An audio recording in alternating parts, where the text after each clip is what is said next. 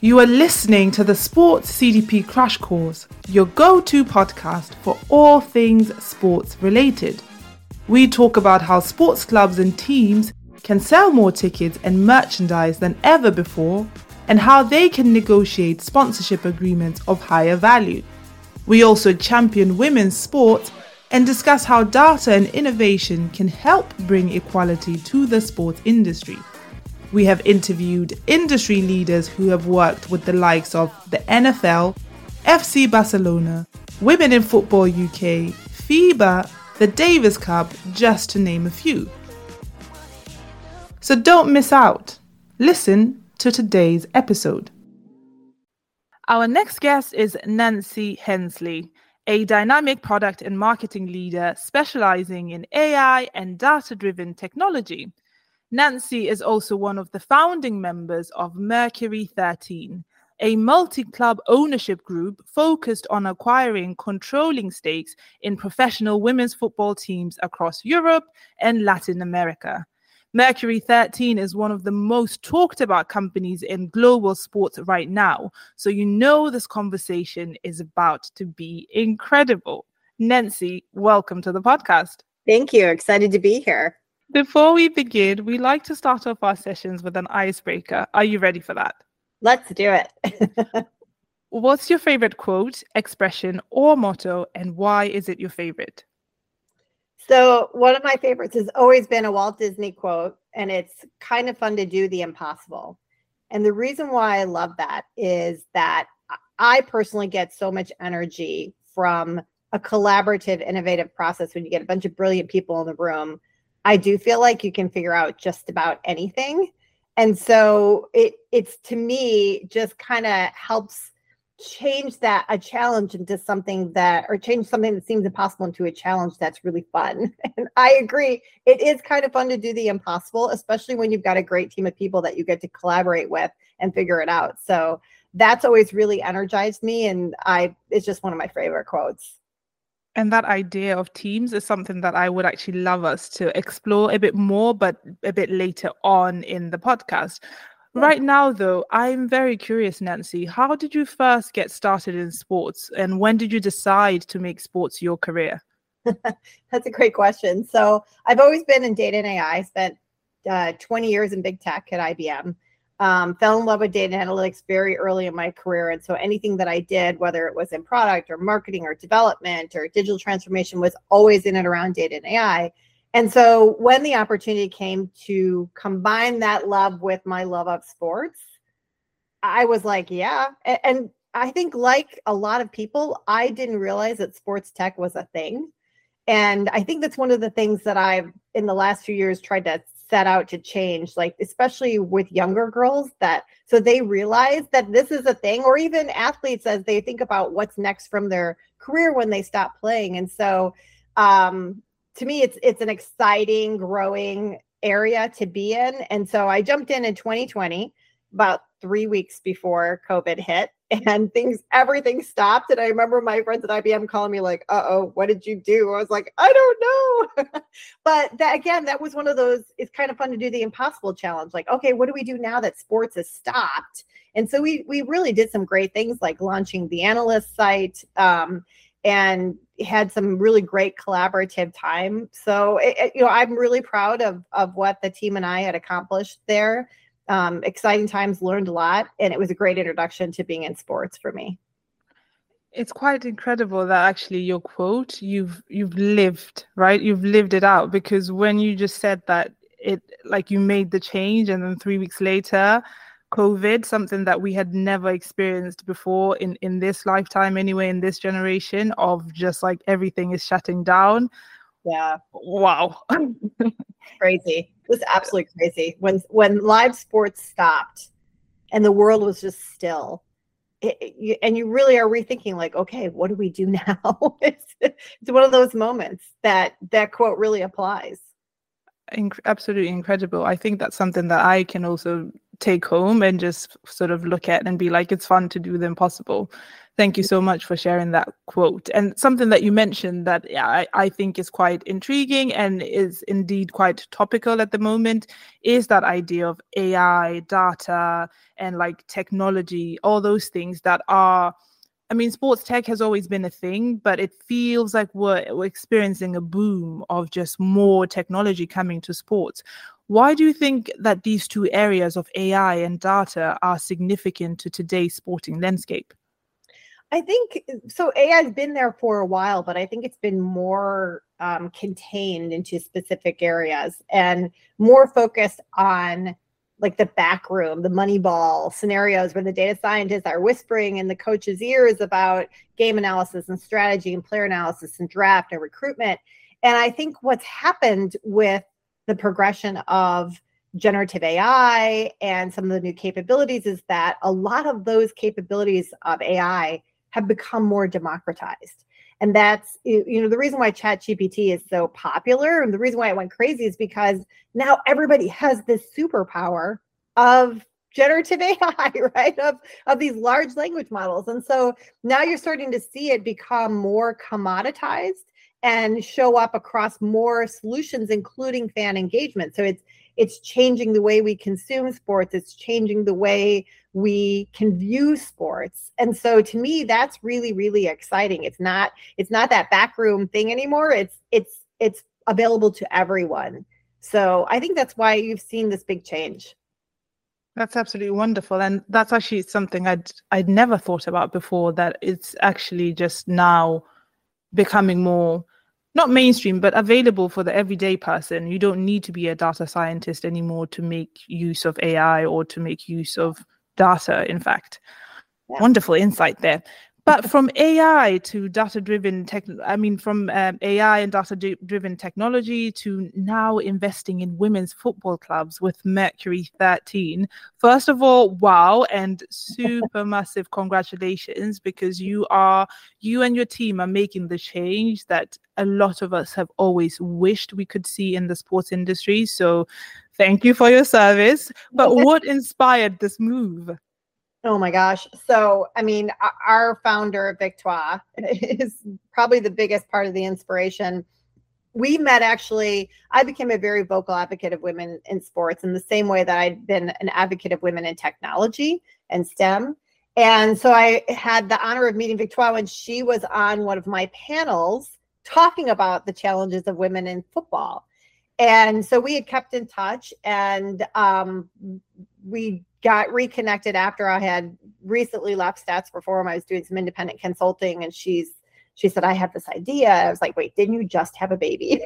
She literally, if you see some interview, she talks about how she was having these conversations and writing these presentations about this idea literally when she was in labor. And so we just nonstop talked about it. And it just, we both felt this passion. I mean, she's always been in football. She's such an inspiration to so many. And so I think it was almost like a very natural process where more people came together and had this shared passion about really challenging the paradigm of ownership and disrupting it with ideas that actually help grow women's football for the benefit of the athletes themselves and the fans, right? I mean, those are two underserved segments of women's football in our opinions, right? The athletes haven't gotten the amount of equity and resources and pay and everything. And then the fans have been generally underserved because people don't understand who they are. A lot of the experiences haven't been built for them because football has been so steeped in tradition as a men's sport. So I think really challenging those two things is what drove a lot of us. And we came together very quickly, all got together in London and kind of been like, let's do this mode. And yet again, I think that's another perfect example of that quote of it's fun to do the impossible, because looking at you, listening to you, I mean, you're not, I say this, but like these are the only words that are coming to my mind right now. You're not burdened by the mission, because sometimes when you when you read things and you understand the extent to which maybe women's sports don't get the same treatment, the same funding, the same opportunities and investment, that can be very heavy because it's firstly unjust. And as people, we naturally just don't like injustice. Mm-hmm. And so I think that's also like, that's really something I wanted to point out, the fact that you're really embodying that it's fun to do the impossible, quote again. And then you mentioned the team, you mentioned like a few of you got together, and you've been alluding to it actually, that the team is basically why you're all here and why you're making it work. But how does the process of building such a team, like how did that process go about? Because you said you met up in London and then sort of the rest, as we know it, is history. But what does that process look like? Because I believe that most of us want to do the impossible, but we don't necessarily have fun when we're doing it. So we end up quitting, or we end up thinking, and you said it yourself, when you do it alone, it's not as fun. So how do you actually build that team? What is the process?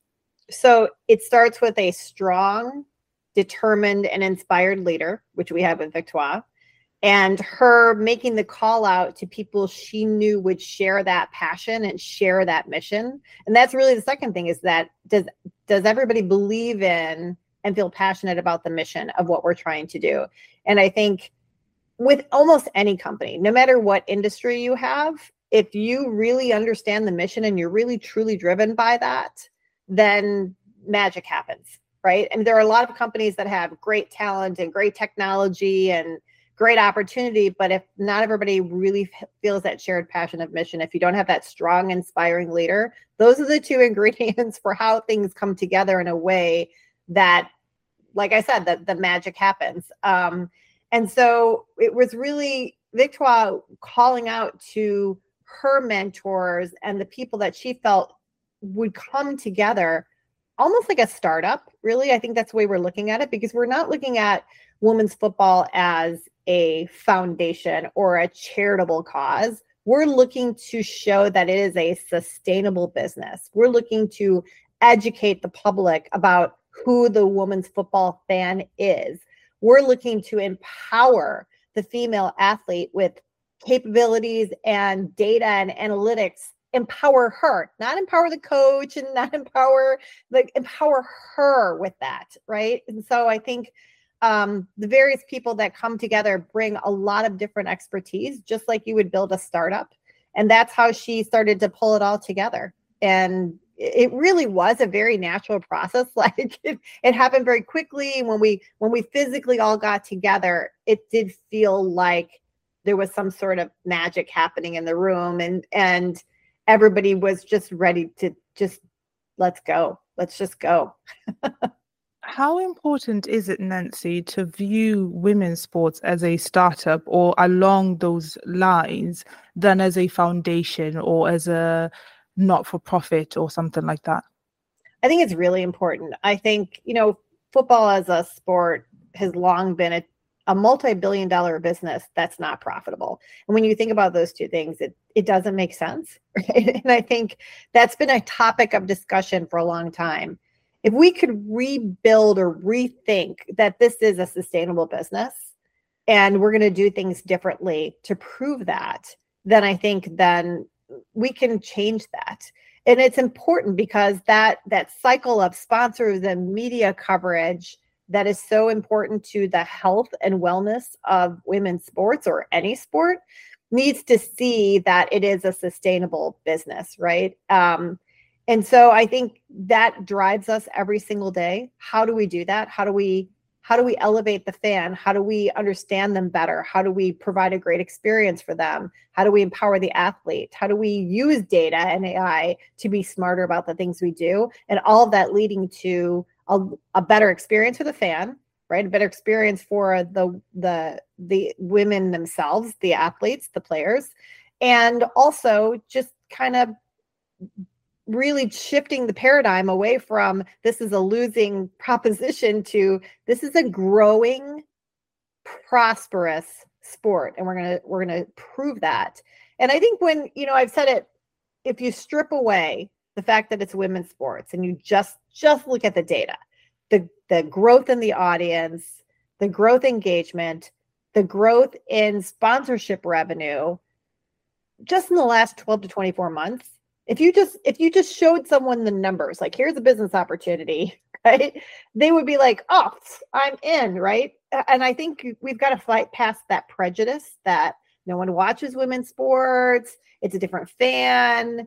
And it's all about education. And that's what I'm finding, like once people understand and once people can get past that and they can see the growth potential, to me, women's sports are the new growth stock of sports. And so we can show that it's a sustainable business. And is it fair to say that although women's sports have been for so long overlooked, it's also working to our advantage in a sense that everything is sort of taking off now when there's so much more, like look at how many social media platforms there are out there. So you can't get away with sort of like misinformation, or you can't get away with like spreading the wrong kind of hiding things. So is that a fair assessment? And sort of like, I know of course it's unfair in and of itself, but the fact that the timing is just so perfect, what do you think about that? So I agree. And I think it's also interesting that you're seeing the growth across multiple sports, right? It's not just women's football. We can say, hey, there were 2 billion viewers of the World Cup and we had this 30% increase in sponsorship revenue. And FIFA did well for the first time on a women's World Cup. It's not even just that. It's the fact that 90,000+ people showed up for a women's volleyball game in Nebraska. 55,000 showed up for a women's basketball game in Iowa. Like, it's just sport after sport after sport. People are showing up. And so it's great to see all that. And the thing I love about women's sports is that we all support each other. And so when volleyball wins, football wins, right? When basketball wins, football wins, right? We all win because it's shining the light on the fact that the women's game is a good product. It's a good product, right? And so if people can just tune in, just show up for the matches and have that experience, we know we can get them as fans. And the sponsors know that these are more engaged fans, more likely to support their brands, the ones who are in. And for those who don't know, I think it's an education that we've got to be committed to doing. And speaking of being committed to the education and other things, I think you briefly touched upon this earlier, but maybe to give it a bit more context and even more explanation. But what is the team at Mercury 13 hoping to accomplish in the next 5 years? And what strategies are you employing to get there? So, in a most simplistic way, what we're hoping to accomplish is to really challenge the paradigm of ownership. I mean, as you know, there's only a few clubs that are individually owned. It's not like here in the US where they're individually owned and individually operated. And because of that bundling effect, whether it's sponsorship or media dollars, the women are just not getting the right amount of resources to truly reach their growth potential that they can. And so for us coming in and say, hey, we want to invest in the women's team, that's going to create a lot of really interesting conversations, and it's going to change things.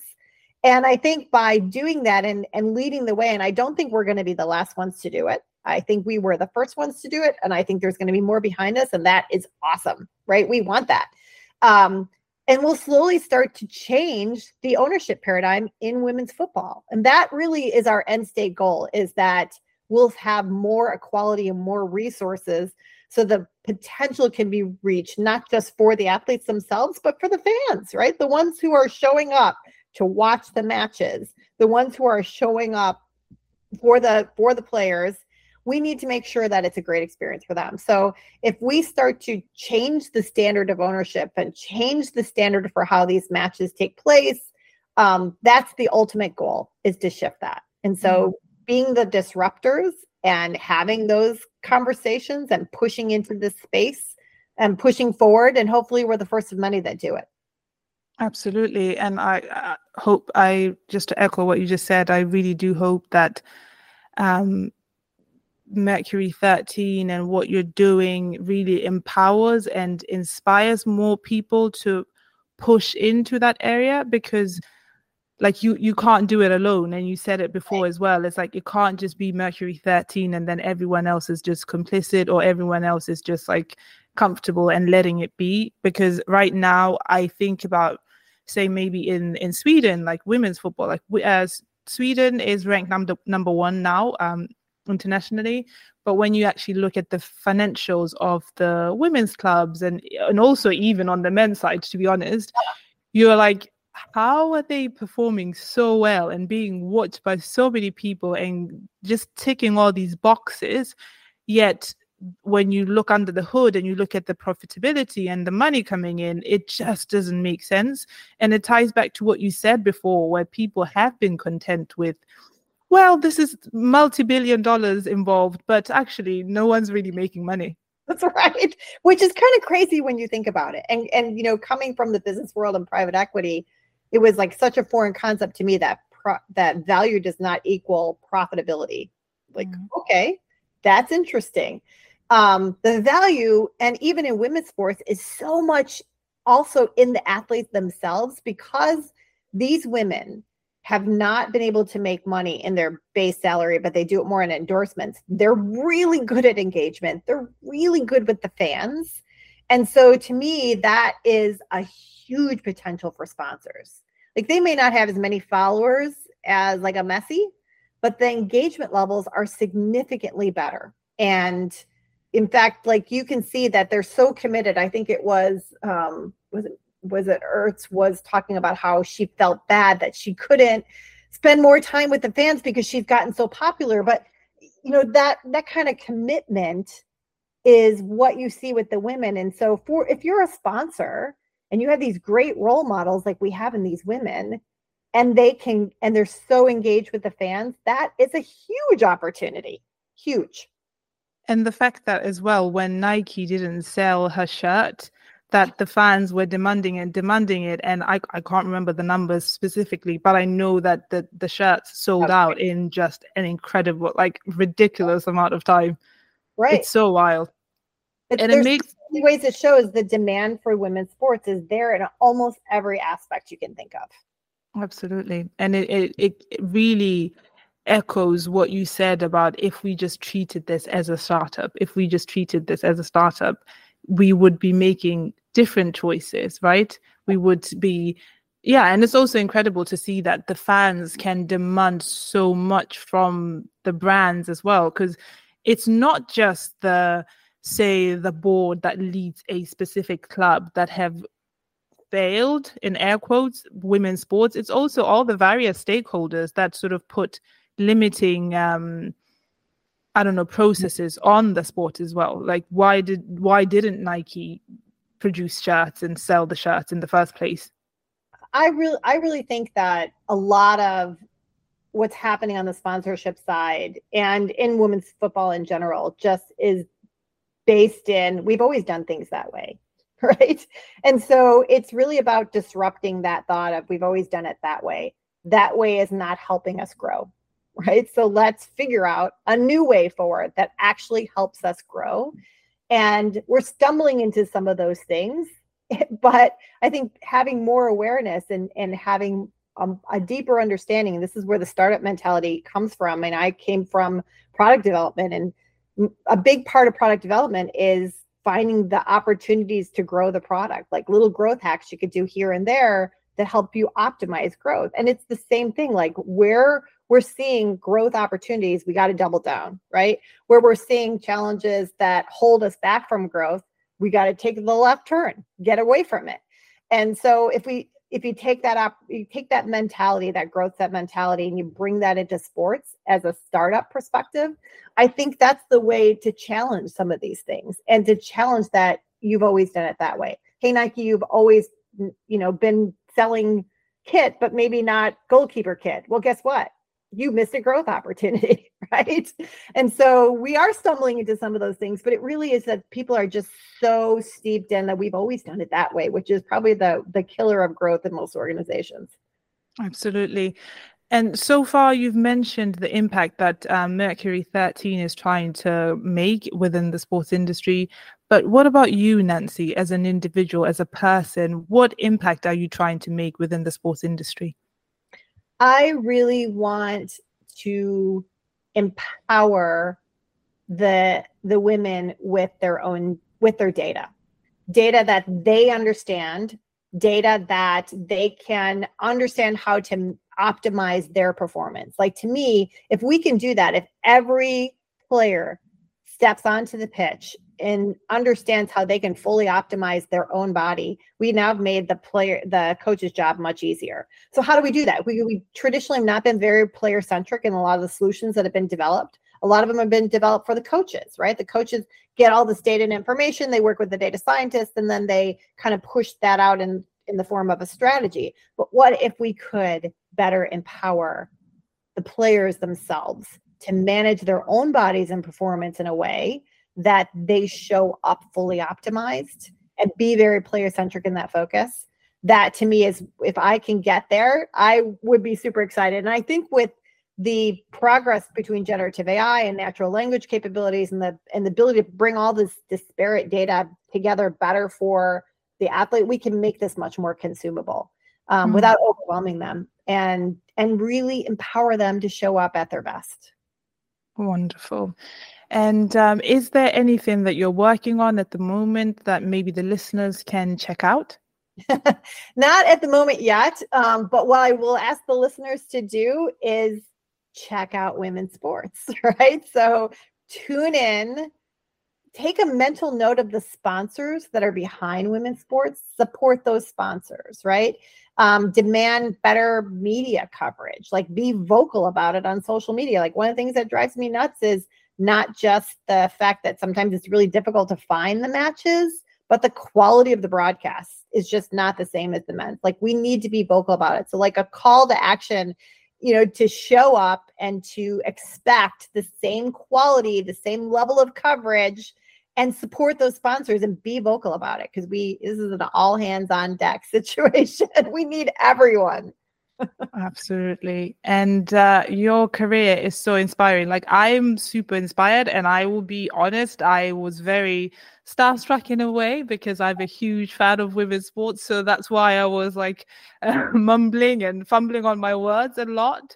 So if anyone wants to really take their career to the next level within the sports industry, what advice would you give them, either from the perspective of, like in 2020, you sort of moved from something that you were passionate about and were able to combine it with what you're currently working with, or from the perspective of they've been in the industry for a while, but they're maybe not, they don't feel like they're doing that much. Like, what advice would you give to listeners that want to really create that impact through their careers?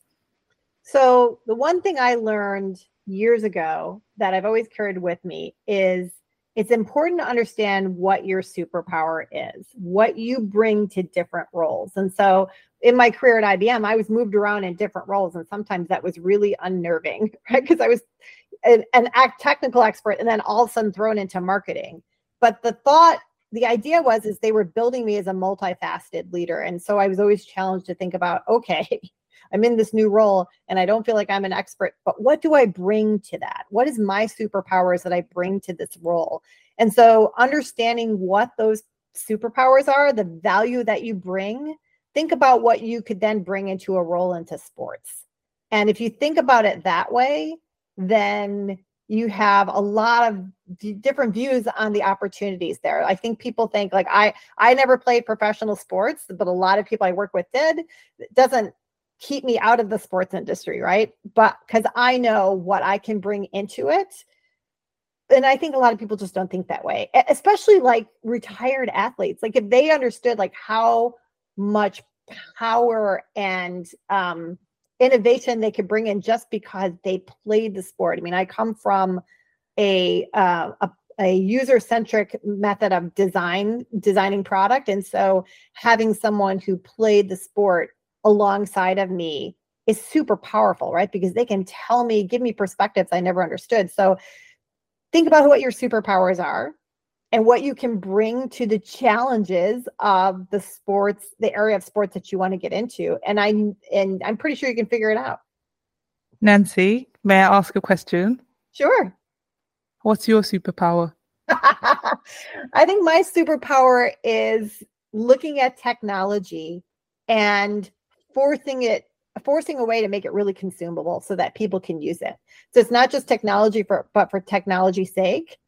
It is technology that is highly usable and adds value to somebody and that may not even realize that it's AI, for example. That to me is the ultimate goal. And so that's what I really focus on at Stats Perform when I was there, was like, let's make this really usable, really consumable across all areas of our portfolio. And so I'll always push the questions of why are we doing it? Not just technology for technology's sake, but what problem are we trying to solve? What superpowers are we trying to give somebody? What opportunities are we trying to create with that? And that to me has always been my superpower, to look at it very differently, not just strictly from the technology, shiny toy, ooh, this is cool, but does it have real value? Thank you so much for indulging me with that one. If people are listening to this and they go, I want to have a conversation with Nancy as well, where can they connect with you? Where can they reach out? I am on LinkedIn. I'm on Instagram. I'm on Twitter. So I'm pretty easy to find. Okay, wonderful. And we will link to your profile on LinkedIn in the description box. But thank you so much, Nancy, for just your fantastic energy. I really connected with that quote that you said, not from my own experience, but from listening to you and observing you, because I think that you really are one of the few guests that I've interviewed that really embody their quote. And it's not something that they thought of just so they can have a conversation with Lorraine. So thank you so very much for coming on to the podcast. Thank you for having me. If your goal is to get more supporters, superior sales, and real revenue, then visit our website at datatalks.sc. and fill out our demo form to experience firsthand how we can help you. Data Talks, more supporters, superior sales, real revenue.